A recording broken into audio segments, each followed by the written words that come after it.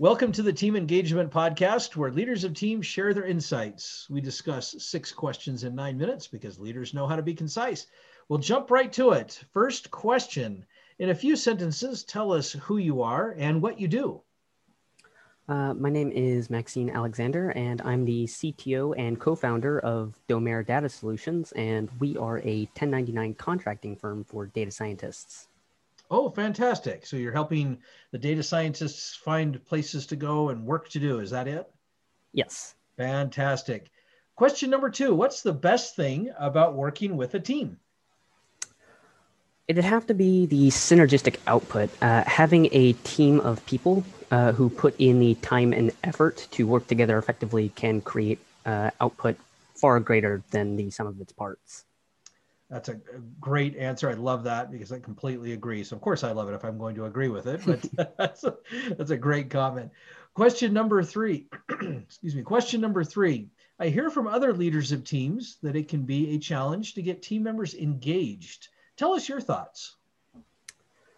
I agree. It can be a challenge to truly engage with team members. However, I believe that one advantage that Domer has over other companies is passion. We get to set up developers with contracts they're personally interested in and passionate about, and we achieve great engagement because of that. That is such a critical component. I'm really glad that you brought that up because without that passion behind it, most people just won't get engaged. They just don't. So thank you for bringing that up. Sure. Question number 4, what other piece of advice do you have for leaders of teams? Listening to feedback.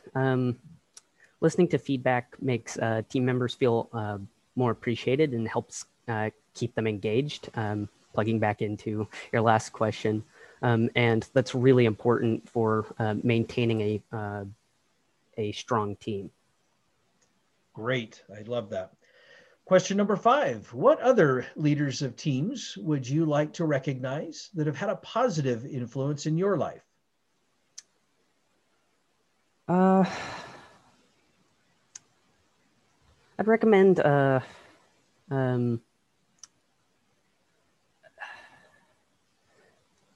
a strong role model for me would be leaders who do not just expect engagement from the team, but really return that engagement and providing feedback to their team and listening to feedback from their team to create a cycle of engagement. Great. That's a great comment. Thank you. And then our last question, tell us about your first job. Oof. My first job was as a frontline worker at a college campus fast food place.